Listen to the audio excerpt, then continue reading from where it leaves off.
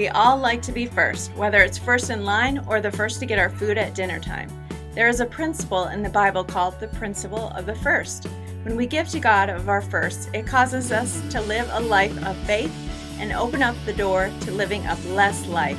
Join us and our lead pastor, Brian Lane, as we look at what a truly blessed life looks like in part 3 of our series, The Blessed Life. We talked about last week was a few things, okay? We talked about, first of all, that this tithe, that the number 10 wasn't just some random number that God pulled out of heaven and said, you know what, we're going to say give 10%.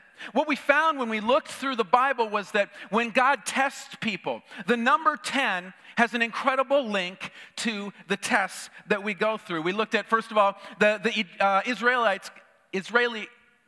I got to say this word right. The Israelites coming out of slavery in Egypt, the Egyptians went through how many plagues? 10. They went through 10 plagues. God gave the 10 commandments to the Israelites. And so we saw this number 10 kept appearing over and over again anytime that God gave a test to people. God tested his people. And so what we saw was that this tithing thing is actually a test. It's a test that God has put on us to see where our hearts are at as far as what we're going to worship. But it's not just a single one-part test, it's a two-part test, okay? Part 1 is for us, right? But part 2 is for God, because we read a text in Malachi where it says that God promises to bless those who give to him. And so we see that God wants to honor himself by making sure that he passes his part of the test as well in making sure that he blesses us because he wants to be pure in what he does. Then we explored the 2 areas of pushback on this that people have, and that 1, they argue that this was part of the law, and so it doesn't apply to us, and that 2, Jesus never said anything about it, so its time has come to an end. What we looked into this was that both of those pictures were incorrect.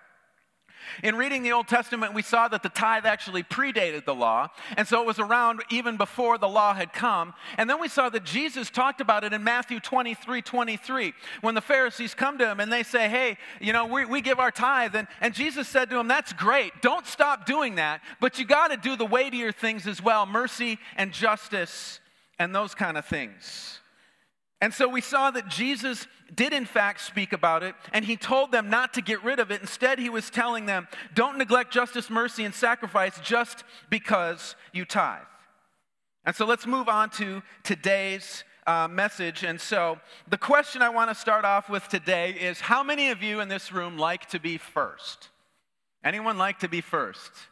Yeah, so I think most of us like to be first. But when you leave here, like when we have a family dinner, are you I'm praying, and as soon as I say amen, people are out the door to get over to get some food, and so you're watching and you jump out the door to make sure you're first in line for the family dinner. Is that you? Somebody say amen if that's you. All right, Carol, yes. Or maybe it's like you're going to get your oil changed in your car, and so you find out what time they're going to open, and you get there 30 minutes early just so that you can be first in line to get your oil changed. All right, one of the worst things that McDonald's has ever done was that 2-lane drive-through now. Because here's the deal. When I get into the 2-lane drive-through, my thought is not, what do I want from McDonald's? My thought is, I want to beat the guy that got there ahead of me and went in the different lane. Okay, and so I'm always trying to figure it out. Can I beat this guy? Can I race this guy? Can I cut him off when we're coming away from the thing so that I'm first and he's not?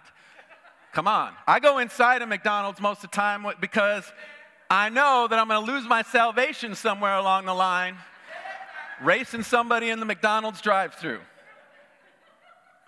But one of the greatest firsts in my life, I don't know, maybe you guys wouldn't find it this great, but it happened in high school. It's one of the moments that I actually remember from high school and actually like, because I did not enjoy high school. I hated high school. But it was in my 10th grade year, and it was our winter PE class, and I had a fairly good-sized high school. It was about twice the size of Mulberry High School. There was about 1,900 kids at this high school, and so we played in the wintertime. We played several different sports. We played basketball, we played like dodgeball and stuff like that, and then we played floor hockey. All right.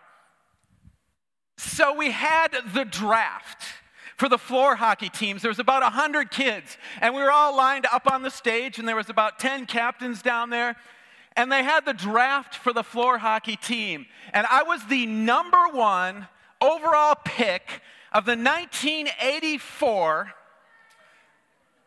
sophomore floor hockey winter league. So you're going to want to store that away in your memory someplace, because you'll be at a bar some night, or a sports bar, let's put it that way. And they'll have a trivia night, and that's going to be one of the questions out there, okay? And so remember that. I was the number 1 overall pick, and I by far wasn't the best hockey player. There were other hockey players that were much better than me, but for some reason, and it was probably because the guy who was captain was one of my good friends, and so he picked me first. But it doesn't matter. I was picked first. That's all that matters. And so this morning, we're going to talk about the principle of the first. And this is a really powerful thing. And when I started to study this, I was just blown away by what I saw here. And my prayer this morning really is that you guys will see what I saw in these texts and the power that comes through the principle of the first. And I didn't really realize this until I started looking at it. And there's really a connection between the first and God and living the blessed life that we are looking for. What is the principle of the first? The principle of the first says that if God is first in our life, in every area, then everything else will come into order.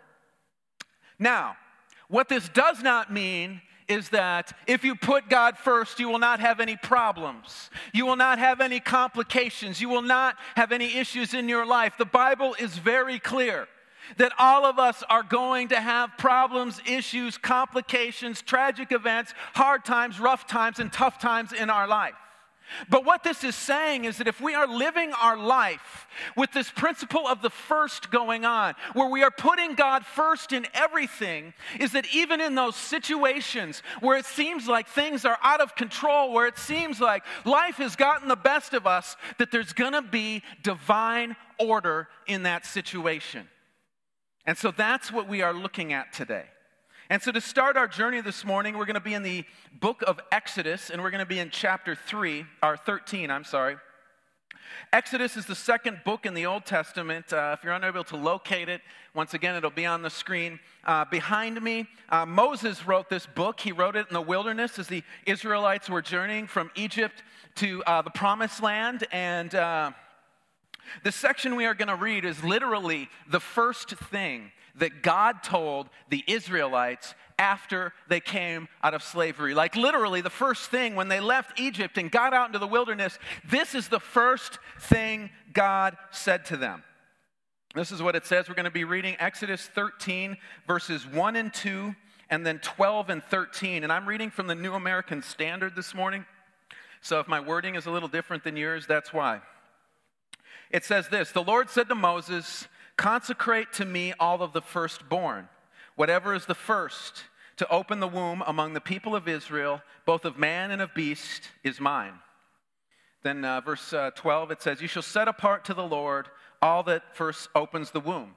All the firstborn of your animals that are males shall be the Lord's. Every firstborn of a donkey, you shall redeem it with a lamb, or if you have not redeemed it, you shall break its neck. Every firstborn of man among your sons you shall redeem." Okay, so you're listening to that going, what the heck, right? We got lambs, we got donkeys with their necks being broken. I mean, it's kind of violent. How does this really apply to us and me? And we'll get to that in a minute, but I want to start off with two phrases that appear in these sections of Scripture that we read. The first phrase is the phrase "is mine," and the second phrase is "shall be the Lord's." See, these two words, or these two phrases in the Hebrew, they're in what's called the imperative. And what that means is that they are basically a command. Okay, God is saying something, and He is making it very clear. He is saying, those are mine. Those belong to me. He's not leaving any options here. He's not leaving it saying, oh, maybe if you feel like it, you can do this. Or maybe if you get around to it, you can do this. Or, if you got nothing else to do with these animals and these firstborn, then you could maybe make them mine. God is saying, look, all of the firstborn are mine. They belong to me. They are not yours. This is the first thing that God says to them after they come out of slavery, to make sure that they take the first of everything and dedicate it to God. And that may seem kind of crazy and kind of wild, because aren't there more important things to worry about at this point in time than trying to get the people to grasp, give me this, give me that, give me this other thing? But he's trying to get the people to understand the most important principle in his kingdom, and that's the principle of the first. And there's something fundamental that people back then, as well as us, are being shown here.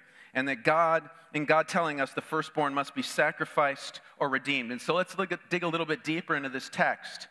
And so it tells us that the lamb had to be sacrificed and the camel had to be redeemed. And so the questions, of course, that pop into my mind are, well, does this apply just to camels and lambs? Does this apply to all livestock? And what we find, if we were to read a little bit more, is this applies to all of their livestock. So how do you determine which one to redeem and which one to sacrifice? Well, here's the interesting thing about that. The lamb was what needed to be sacrificed. And according to the Old Testament law, the lamb was what was called a clean animal. The camel had to be redeemed because it fell under the category of an unclean animal. And so, with the unclean animal, you either had to kill it or redeem it by sacrificing a clean animal for it. And some of you may see where this is going, and a couple of questions that I have for you. The first question is this: us in this room, are we born spiritually clean or unclean?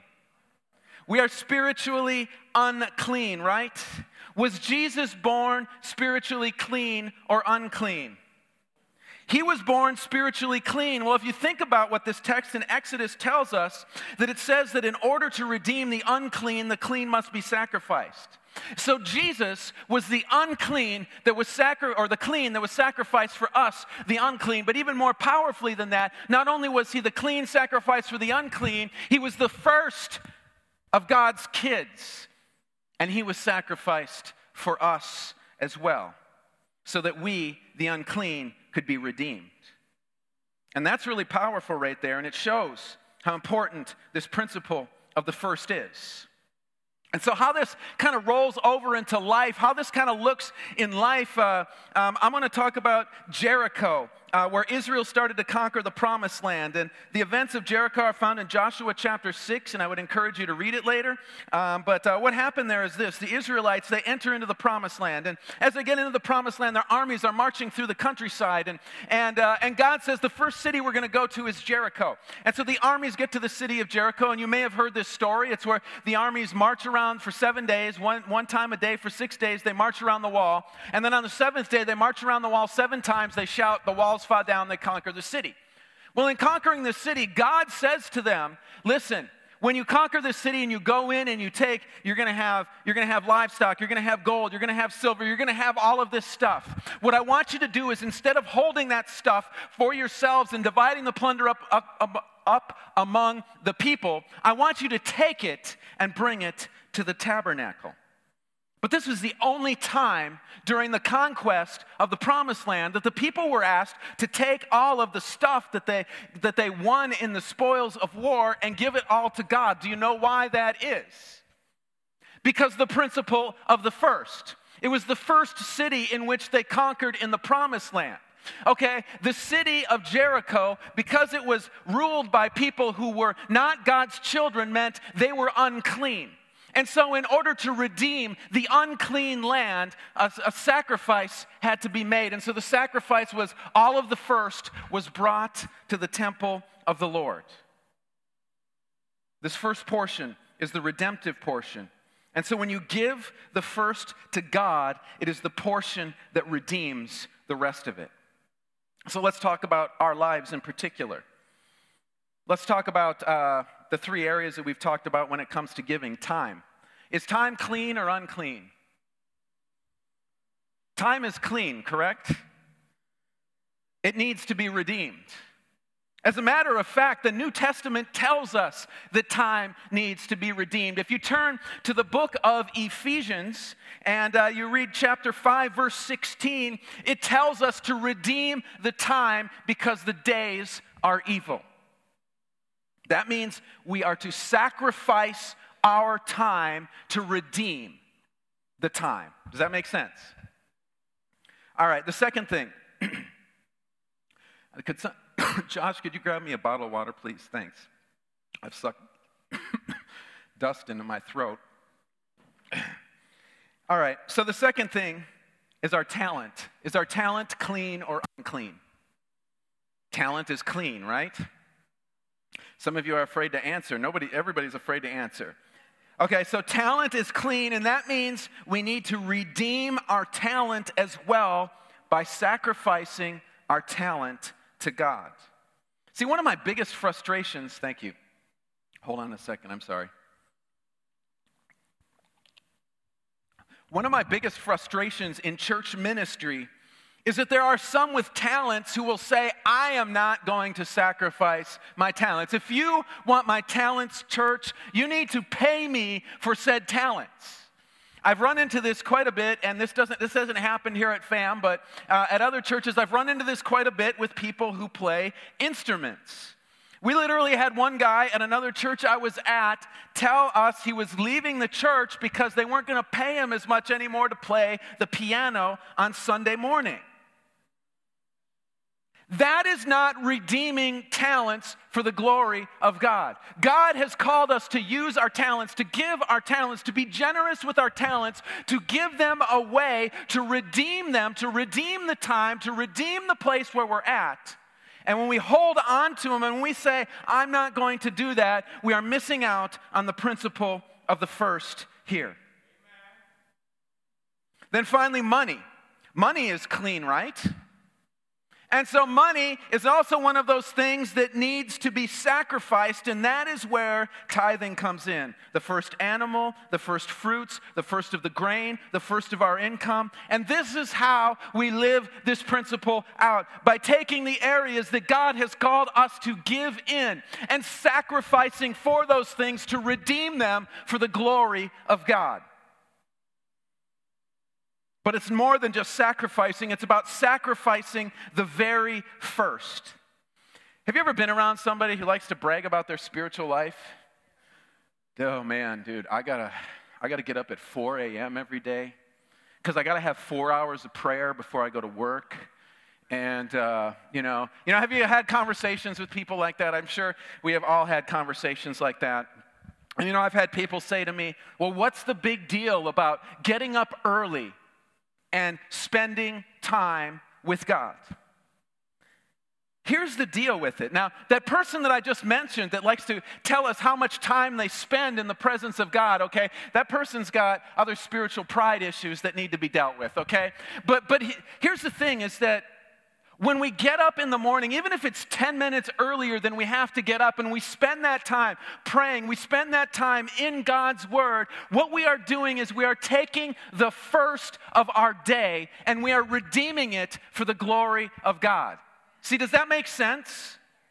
It's not so much, and I know it's like, people struggle with getting up early, even if it's 10 minutes early, I get that. But here's the deal. This is playing this principle out in real time, in real life, in all of our days. It's us going and saying, you know what? 10 minutes, I'm going to redeem that first 10 minutes and give the first to God in my day. Or how about taking Sunday? What's Sunday? It's the first day of the week, right?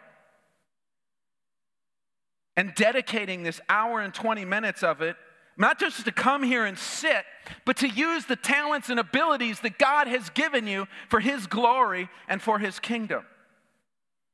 God has given you things to serve Him and make a difference in someone's life. And when you are willing to say, I will sacrifice this hour and 20 minutes on the first day of the week, that's redeeming the time and living this principle out as well. And then finally, with our finances, the principle of the first means that when we get our check, instead of paying all of our bills and then giving what we can of what is left over, we give to God first and then pay our bills with what is left over from that. But to live that out, it takes something in us to be able to do that, right? What does it take in us to be able to do that? Yes, it takes faith in us to be able to do and accomplish that, to live on the principle of the first. And it's really an incredible leap of faith. I mean, think about it. Going back to our text, think about it. If you've got this lamb right here, all right? This lamb is hanging out, or I don't know, sheep, whatever, some sort of animal that goes bah and can have babies, okay? We got him standing right here. And that's your only animal, okay? And that animal gives birth.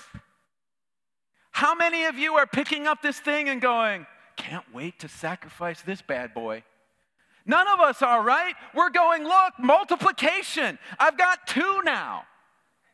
And when you've got little and you take the one and sacrifice it, it's a big deal. It takes faith. You've got to be able to step out and say, you know what? God is going to do something here. God is going to honor this when I take this gift and sacrifice it for him. Because you don't know, like with the people back in that day, they didn't know if that was going to be the only animal born to them, that was going to be the only animal born to their flock. And so it just makes it a real test of faith to be able to step out and say, God, you know what? I'm going to give you the first. Whether it's of my time, whether it's of my talents, or of my treasure, I'm going to give those to you. Because here's the deal. It's not sacrificing that gives you the blessings from God. It's the faith that you exercise when you step out that brings the blessings from God. Faith is something that supercharges and empowers our relationship with Jesus like nothing else. And doing that, stepping out and saying, you know what, God, I'm going to give this. Okay, I got $100, God. I've got to pay $200 worth of bills. I'm giving my 10%. I'm giving my $10. That's an incredible step of faith, but that faith enacts the blessing, and this is the story of Jesus.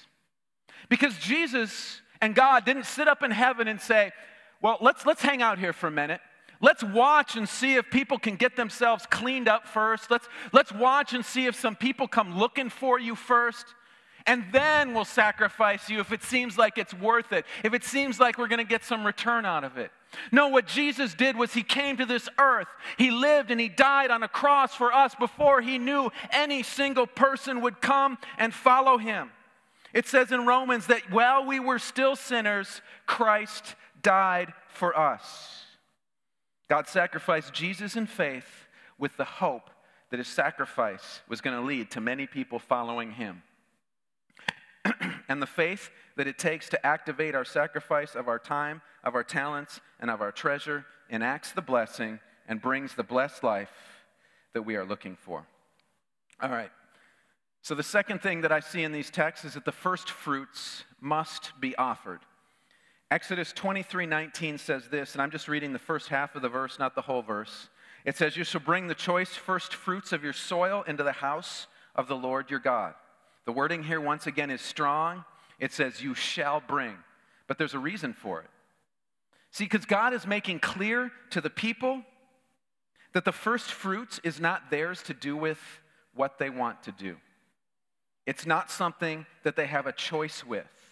And this text that we read here, along with the sacrifice of the firstborn, explains what happens in the events around Cain and Abel. Those of you that are familiar with the events of Cain and Abel back in Genesis chapter 4, it's a really interesting story. Cain and Abel, 2 of the sons of Adam and Eve, and they're off on their own. They've grown up in their mom's house, and now they're off on their own. And Cain becomes a farmer, and Abel becomes a rancher. And what happens is it says that Cain, throughout the course of time, brings some of the fruits to sacrifice from his crop to the Lord.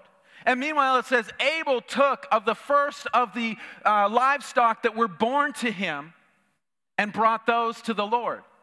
And it says in the text that God actually looked on favor with Abel's sacrifice, but did not look on favor with Cain's sacrifice. Why would he do that? Why would God look on favor on one person's sacrifice, but not on someone else's sacrifice? Because isn't something better than nothing? Here's the deal. It's not that God wouldn't accept Cain's sacrifice, he couldn't accept it. Why couldn't he? Because of his character. Hold on.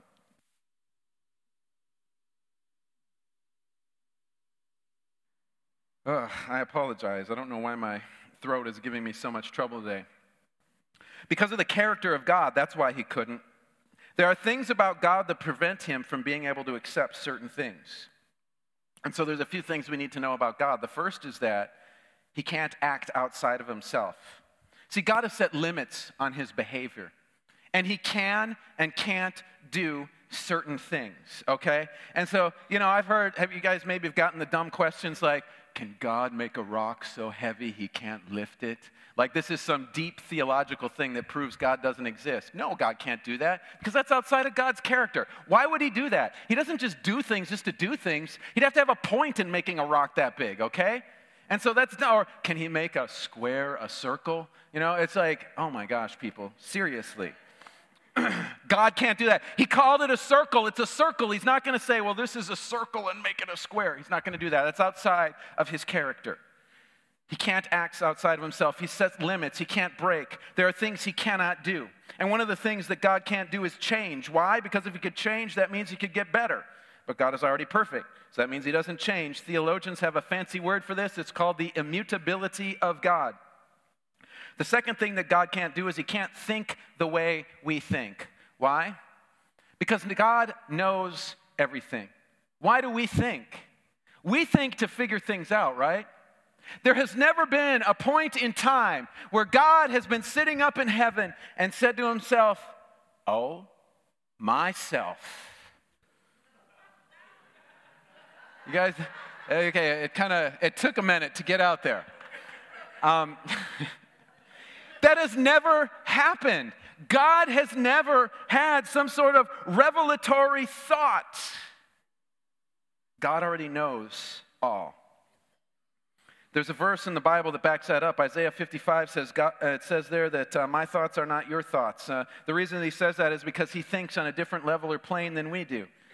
And then the last thing I'm going to mention here is that God can't be second. It's called the preeminence of God. He is first, above all, and over all. God does not change because he does not change. He cannot think like us and make exceptions to the rule that he is first. Even if he's not first in your life, that doesn't change the fact that God is still first. And God could not accept Cain's offering because God is always first, and Cain, in his offering, put himself first over God because he brought what he was able to give when he felt like giving it instead of bringing the first fruits, and so God could not accept that. But there's also a powerful reason why God says to give of the first, but especially of the first of our income. And we're going to close with this. We're going to head back to Exodus chapter 13 again. We're going to read verses 14 through 16, and this is what it says. It says, "It shall be when your son asks you in time to come, saying, 'What is this?' Speaking of the sacrifice, you shall say to him, 'With a powerful hand the Lord brought us out of Egypt from the house of slavery.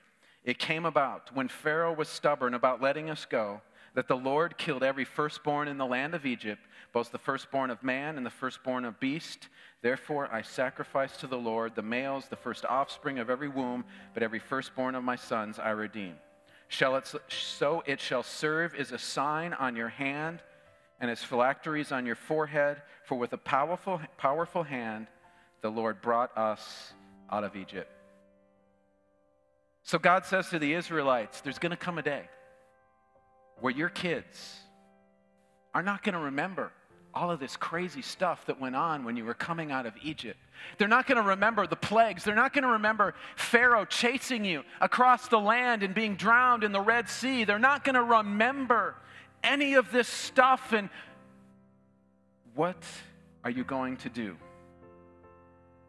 God put this there so that the Israelites could stop and look back and say, listen, the reason that we make this offering, the reason that we make this sacrifice was because, son, there was a day when we weren't ranchers, when we weren't farmers, but we were slaves and in bondage.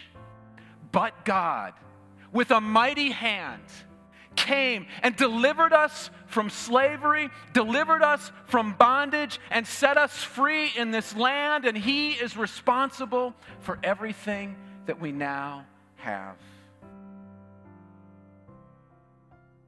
Guess what? That's our story too. We were all slaves and in bondage. But God, by His mighty hand, reached down and redeemed each and every single one of us who call on the name of Jesus. See, what God is saying is that our opportunity to sacrifice and to give to Him, to give generously to Him in all areas of life, serves as a testimony to our children. Because many of us in this room, our kids probably don't even know our story. They weren't alive when we were in bondage and in slavery. And so us taking our time and sacrificing the first to God like He has called us to, it gives us an opportunity to share with our kids who Jesus is and what He has done for us. And then some of you are saying, well, my kids were there, so I don't need to do this. No, that's incorrect, because you want to know what? It's just as powerful for a family who watches a family member go from being held in bondage and slavery to being set free and being somebody who walks in generosity, in giving of their time, of their talents, and their treasure to see the kingdom of God advance. It opens up doors. And I have had I've had conversations with several people who've watched their parents been redeemed, and they've said to me, man, I remember when my mom was like this, I remember when my dad was like this, but now there are people who give. And because of that, I know that God is at work in their life. It's a witness. It's a testimony. It's a way to speak hope and life into our kids so that they know what Jesus has done for us.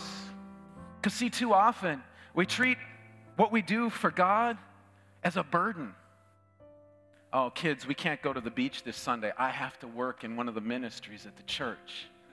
That's not going to lead your child to follow Christ. That's going to lead your child to say, well, church kind of lame then. God wants us to say, man, Jesus, I was a slave. I was held in bondage. But God came and rescued me. And because of that, I have the honor to go and serve His people and see other people get the same freedom that I got in Jesus.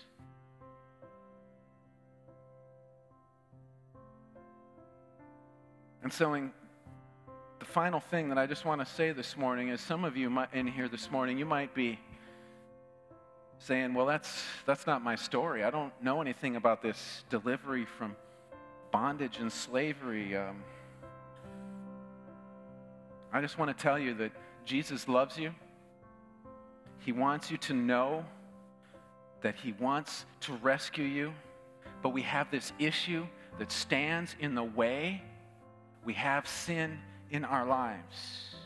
He loves us, but we are separated from Him because of our sinfulness, and that's what we are slaves to. See, the price of our sin is death. But as we said, Jesus came for us who were unclean and became the sacrifice so that we could be redeemed. And He died in our place. Jesus' death on the cross opened up the door for forgiveness so that we could have forgiveness for our sins and a restored relationship with God. And all we have to do is ask for it. We just go to Him and say, God, restore my relationship. God, I know that Jesus died for me the unclean, to make me clean. And He'll do it. And so this morning, in closing, I just want every eye closed, every head bowed. And if you're here this morning and you're saying, man, I want that. I want to be rescued out of slavery and bondage and set free. God is here to do that. If you just slip up your hand really quickly, no one else is looking around. Thank you for joining us on the Fam Church podcast. Fam Church is here to connect people to Christ. If you live in or are visiting the Lakeland, Florida area, we would love for you to join us on Sundays at 10:30 a.m. You can also check us out online at myfamchurch.com. Thank you again and have an amazing day.